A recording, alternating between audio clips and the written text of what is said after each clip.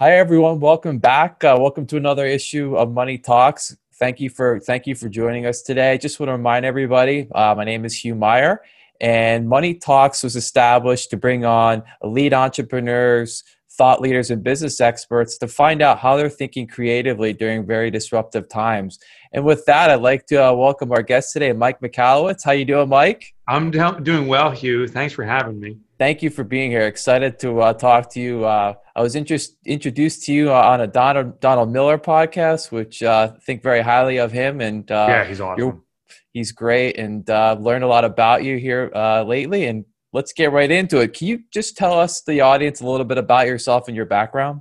Sure. So, an entrepreneur my whole life. I'm an author, though, for the last 12 years, full time. I wrote Profit First is my money book. Clockwork is my efficiency book, and six titles.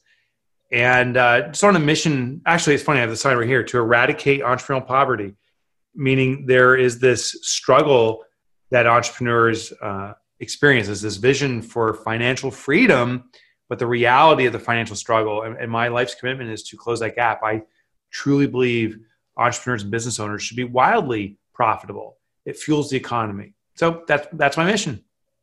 Your ears must have been burning because you already went to my next question, which was, how your mission. I mean, it's so clear and it's so poignant. I wanted to kind of get your thoughts on that. And maybe you can elaborate on that for a I'd love minute or to. two.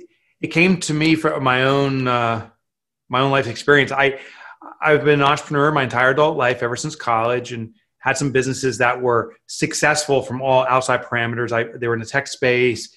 One was acquired private equity, Fortune 500 exit, and had tons of money, and it looked amazing. Here's the honest truth: those businesses were always on the brink of going under. They weren't financially viable. They were growing in sales, but it was tenuous, to say the least, when it came to profitability. I was lucky to sell those companies. My third business, though, I was so clouded thinking I knew everything. I became an angel investor. I said, I'm going to make it rain money and start all these businesses, and just was such a massive ego and chock full of ignorance. That combination is deadly, ego and ignorance. So I lost all my money. And the waking up moment for me was I had to come home to my wife and my three children and tell them that we're going to lose our house. We never declared bankruptcy, but we did have to liquidate quickly just to sustain. So get rid of the house, get rid of the cars, get rid of everything. Wow. Total restart. And I was ashamed. I was crying. I was embarrassed. And I was telling my family this because I'd been lying to them by omission, not telling them what's going on. And the defining moment was I looked at my daughter. She was 9 at the time. I said, I can't pay for your horseback riding lessons, the $20 session. And she ran away. I thought she was running away from me. She ran out of the room as fast as the legs could carry her. She wasn't running away. She ran to her room to grab her piggy bank. And she ran back to me. She goes, Daddy. She goes, since you can't be our provider, I will. Wow. And I've told that story so many times, I still get emotional. That was a necessary wake-up call for me. That I didn't understand finances, even though I said I did. I didn't understand some of the basics of entrepreneurship. And it wasn't like the next moment I wake up and say, I've got this all figured out. But I did devote myself to figuring it out. And now it's been 12 years. It happened in 2008, 12 years since then. And I've been an author on this quest to eradicate entrepreneurial poverty. Thank you for that. When you hear real stories from people like yourself who've seen both sides of this, seen success and failure, that's got to inspire people to realize that, yeah, we're in a very difficult time right now, but you can get up off the mat, so to speak, and Totally. create something, push your business forward, partner with something, whatever it is. But, life is not over. And it's great to get stories from people like yourself who can, say, this happened to me. And thank you for that. That's great. You're welcome. I think 2008 was the Great Recession. I think this is the Great Reinvention. And it's not that businesses are reinventing on their own volition. It's consumer demand is being reinvented. Like, customers I'm buying in a new way. You can't get things lickety split on Amazon like you used to. Right. Restaurants aren't serving you inside anymore. And that's changing the way that we as businesses must respond to that. I do know this: out of every recession, every financial shift we've had in the economy, it's always been a group of the small guys, small businesses, investors, whatever, that turn the economy. Right. It's not going to be Amazon or Google or Airbnb that just figures it out and they start cranking forward. It's going to be some small guy who reinvents the way that customer demand is served. So we will come out of this, and I think it's going to be the small guy that does it. Yeah, and thank you for that. And they need, that's why we're doing this podcast, is try to connect people like yourself, because the small business owner, they continue to be hampered right now, hurt. And it's our job to try to help these people, give them some thought, give them some ideas, but from people that have done this before and have seen both sides. So thank you. Yeah. You in a lot of cases, you talk about developing a repeatable process, whether it's within a business for teams. Can you talk a little bit about that? Sure. So at the end of the day, I believe every business, regardless of what you do, we are all manufacturers. Meaning we all create something at the end. Right. Maybe it's a physical product, or maybe it's a service. Maybe it's an emotion we're delivering, but we're creating something. And for us to serve a community, there has to be predictability in that service.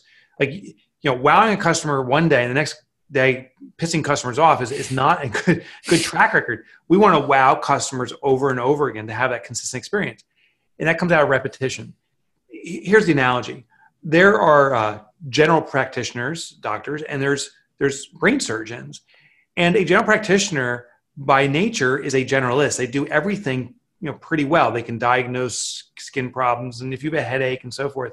But the second they identify that headache is like a brain tumor, the general practitioner doesn't say, hey, I've never done this before, but I've always been interested in brain surgery. Would you be interested in being my first patient? We'd be like, no, but I'll give you a discount. No. It's when we have something that's life-threatening that we want to go to the world's best. A brain surgeon is defined by a doctor who has repeatedly done that process so many times that it's been perfected. We want someone that has done this 1,000 times before, so I have an assurity that I'll be served well. Well, that's what repetition brings about. That's what systems bring about. When we consistently serve the same type of client in the same type of way and then give the same deliverable, we become masterful in the process and our reputation gets elevated accordingly. People who have brain tumors seek out the brain surgeon. When it comes to the general practitioner, are you in my neighborhood? And the day you move across the country, I'm not going to see you anymore. Right. If we're a generalist, people are going to buy from us on convenience and price. If we're a specialist, people are going to buy from us because they see our service as life-saving for their business, as critical and important, and they'll seek us out. Great. That's a great piece of advice. If I find now that all businesses, large and small, really need to kind of look within and figure out, are those processes, are they efficient? Are they specific? Are they repeatable? Are they consistent, delivering a consistent message? And so, now's the time. Hopefully people have been looking within their own businesses to kind of take these steps. So thank you for that. Mm-hmm. Do you find that, considering pre-COVID and post-COVID, do you find that kind of dynamic or those thoughts have changed at all, as far as, businesses were functioning one way, January and February, and now potentially they're functioning quite differently? Yeah, I would say the essence of business doesn't change. We have to be consistent. We have to deliver on what the customer wants. It has to be delivered with a way that we're meeting expectations or exceeding expectations. I think that all fundamentally stays the same. The big difference is the customer need has changed. And the big mistake is small businesses aren't asking how it's changed, just kind of guessing at it. I'll give you an example of the restaurant. I know it's happened in LA here too. I can't believe how many restaurants have gone out of business because they simply said, I don't know what to do, and they froze up. Some of them did the obvious solution, like I got to do takeout and carry out. But the really smart businesses asked customers, how can we serve you now? And I was working with one customer in Mexico, actually, and they did this. They reached out to customers and said, hey, we're still in business, but we know you can't see us here. Is there a new way we can serve you? And people said, we have your 5 or 6 menu items that we really love. We wish we could make them at home. So this restaurant started making recipes to sell for people at home. But then they really amplified it. And they said, we'd like to do cooking classes. So over Zoom, every Monday night for the next 5 or 6 weeks, we're going to cook our favorite dishes, and you're going to spend 2 hours of entertainment and fun and cooking. You're going to reconnect with your community because it's not just your family, it's other families there. Right.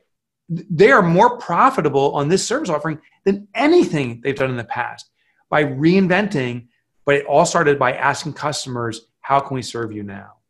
That's great. I mean, it's those are the stories we need to hear more about. And clearly the media is not programmed to deliver on the positive news where never. Where there are people that are, thank you for that can use your consulting and your great advice to really go further and be better as a business, and expand and do great things and help the community. We don't hear that. We continue to hear about the losses and the businesses closing and not these stories. Yeah, the shock factor is always the outlier, and therefore it gets on the news, which I'll tell you is interesting. If you see on the news, that means it's abnormal. It's not the typical. So I would argue there's more businesses adjusting and sustaining than there are failing, but that's not newsworthy. Right. The day that every business fails but one succeeds, that's when the news will talk about the one succeeding. So that's when I would get nervous, when the news talks about all the businesses succeeding. So if the news talks about it, it's not the norm. That's lesson one. I think, though, also we can learn from our contemporaries in different industries. So you don't have to own a restaurant to learn from. The restaurant is speaking to the customers, and they took something that they already did, they just packaged it in a new way. So I think any business can do this. It's funny, just down the street from here, I saw a gym that is now doing the gym routines outside. So many gyms have gone virtual, but this one, they took over the parking lot, and they have more customers coming in, not just for the gym, but people are all driving by thinking it's some kind of performance, and more people are pulling the parking lot to watch people work out. It's become a marketing piece. So I'm just hearing all these unique approaches. Actually, I'll tell you my favorite. There was a DJ. DJs can't do gatherings anymore because there's no gatherings. Right. So one DJ says, he reached out to his past clients and stuff and says, what do you want? He said, we wish we could party, even if it was at our own house. And that triggered an idea. He said, I'll come to your cul-de-sac in your neighborhood. I'll set up some music. We'll have a cul-de-sac party for 10 or 15 houses for 30 minutes. And it's totally free. But here's the hook. He gets the local food restaurant that does delivery as a sponsor. So they pay for it. He does the 30-minute party and says, hey, that was brought to you by Joe's Pizza. Order right now. They're ready to deliver to your house. And everyone wants takeout. So he's actually making more money on a per half-hour basis by getting a $1,000 sponsor for a half-hour party. He does 5 parties in a night. He does 2.5 hours. The guy makes $5,000. Not too shabby. No, it's not. That's an amazing story. I mean, again, we don't hear enough of these, and I know I would block off my street and do something like that. I mean, it's great. It's healthy, and you're with your community, and you're helping business. Right. You're helping commerce. Right. Exactly. I think that's the best reinventions now are ones that don't consider. It's not considering how do I make money now. It's how do I serve the customer in a new way where they're even having a better experience than they did before. Food for thought. Oh, that's great. Thank you for that. In one of your recent blog posts, you talk about transforming your business in 5 simple steps. Can you elaborate on that a little bit? I write so many blog posts. I actually don't. Do you remember, are the bullet points in there? Because I could elaborate on that. I just can't remember what the 5 steps are that I put. I don't have them here listed. All right, then here's what I'll do is I'll give you a hybrid of ways. Perfect. So I just can't remember the steps verbatim. That's the problem of being an author. I've written, I think I just recently calculated, I think it was over 1 million words now. And I'm like, wow. I literally cannot remember all the stuff I write. So step 1 is to leverage what you don't have and realize that's an advantage. Here's what I mean. If you don't have experience in a market, or you don't have a network, or you don't have money, the only way to navigate any of those is through innovation and rule breaking. And it's the rule breakers that own industries. So as you deliver your service or product, if you don't know the rules to follow in the industry, you'll get noticed for that by the prospects and customers. You'll serve them in a new way. So it's your lack of resources that is your advantage. Leverage that. The lack of money is a big advantage too, because then you have to find ways to get results at no cost, and which then positions you for the next stage, which is profitability. So step 2, profit is everything. And if you hear otherwise, you're being lied to. Like, oh, people are like, oh, you want profit, you're greedy. That's totally not what it's about. Profit translates to sustainability. Right. And without it, you can't sustain. Sales, and people misunderstand this, sales translates to stress. And here's what I mean. Every time you or I have a sale, it gives us both obligation. If I sell to you, you buy something, I now am responsible to deliver on that promise. The more I sell, the more responsibility to deliver. And as a small business owner, the more responsibility on my organization, the more on my shoulders, which means more stress for me. The balance to that, to reduce the stress, is profitability. So profitability is necessary, and you need to bake it into your business. It's not an event. It doesn't happen eventually. Every single transaction, there must be profit. The next one is customer engagement. The customer is part of the experience. They're not just benefiting from it. They can give you direction. Their feedback is critical. So solicit honest feedback. I go nuts when I get an oil change for my car, and it's like, hey, did we earn a 5-star rating? Give us 5 stars so we know we're a 5-star organization. If we fell short, we'll fix it for 5 stars. Clearly, I have one option here: to give them 5 stars, or they're going to send a hitman after me. They're gaming the system, and therefore the feedback they're getting is inauthentic and won't improve the business. Conversely, the right way to do it is say, thank you for being a client of ours. We want your integral, honest feedback. Where did we excel? Where did we fall short? Well, we're going to improve where we fell short, and we want to know where we're excelling so we can maintain that standard. Really seek integral feedback and act upon it, and never challenge the customer on negative feedback. When someone says, such and such element of your business sucked, like the customer service sucked, to say, well, our customer service doesn't suck, you suck. It causes conflict. Instead say, I'm really sorry you had that experience. Thanks for your integral feedback. I hope this is not a systemic problem and this is an anomaly, but I'm going to focus in on repairing this. Thank you for the feedback. Take the feedback. Number 4 is your vendors matter just as much as your clients, and we don't think that way. But your vendors are effectively your extension of your employees. Right. They get things done for your business. Your employees do things for your business, but your vendors get done things for your business too. So they need to be treated like employees. Like if they do a good job, notify your vendors. Our own bookkeeper today, she went above and beyond yesterday doing some stuff with numbers for a new employee and reporting it. We sent a thank you note and a little gift saying, thank you so much for supporting us. Now, I know she's a vendor and she gets paid by us, but so are my employees. They get paid by me. Recognizing when they go the extra mile, rewarding that causes them to go the extra mile every single time, and that elevates the business. And then the final thing is, number 5, be consistent with who you are. Here's the final lesson. Our businesses, I believe, are platforms of expression for us, and the ultimate sin is to ignore who we are and placate to just selling. There's a concept around going called pivoting, and it kind of gives me a bad taste in the mouth, because what pivot means is sell to the customer. If they're not buying, change your offering until they buy, and keep changing until you buy. Problem is, I see businesses change what they do until the customer's buying, but the owner hates the business. And who wants to own a business that you hate?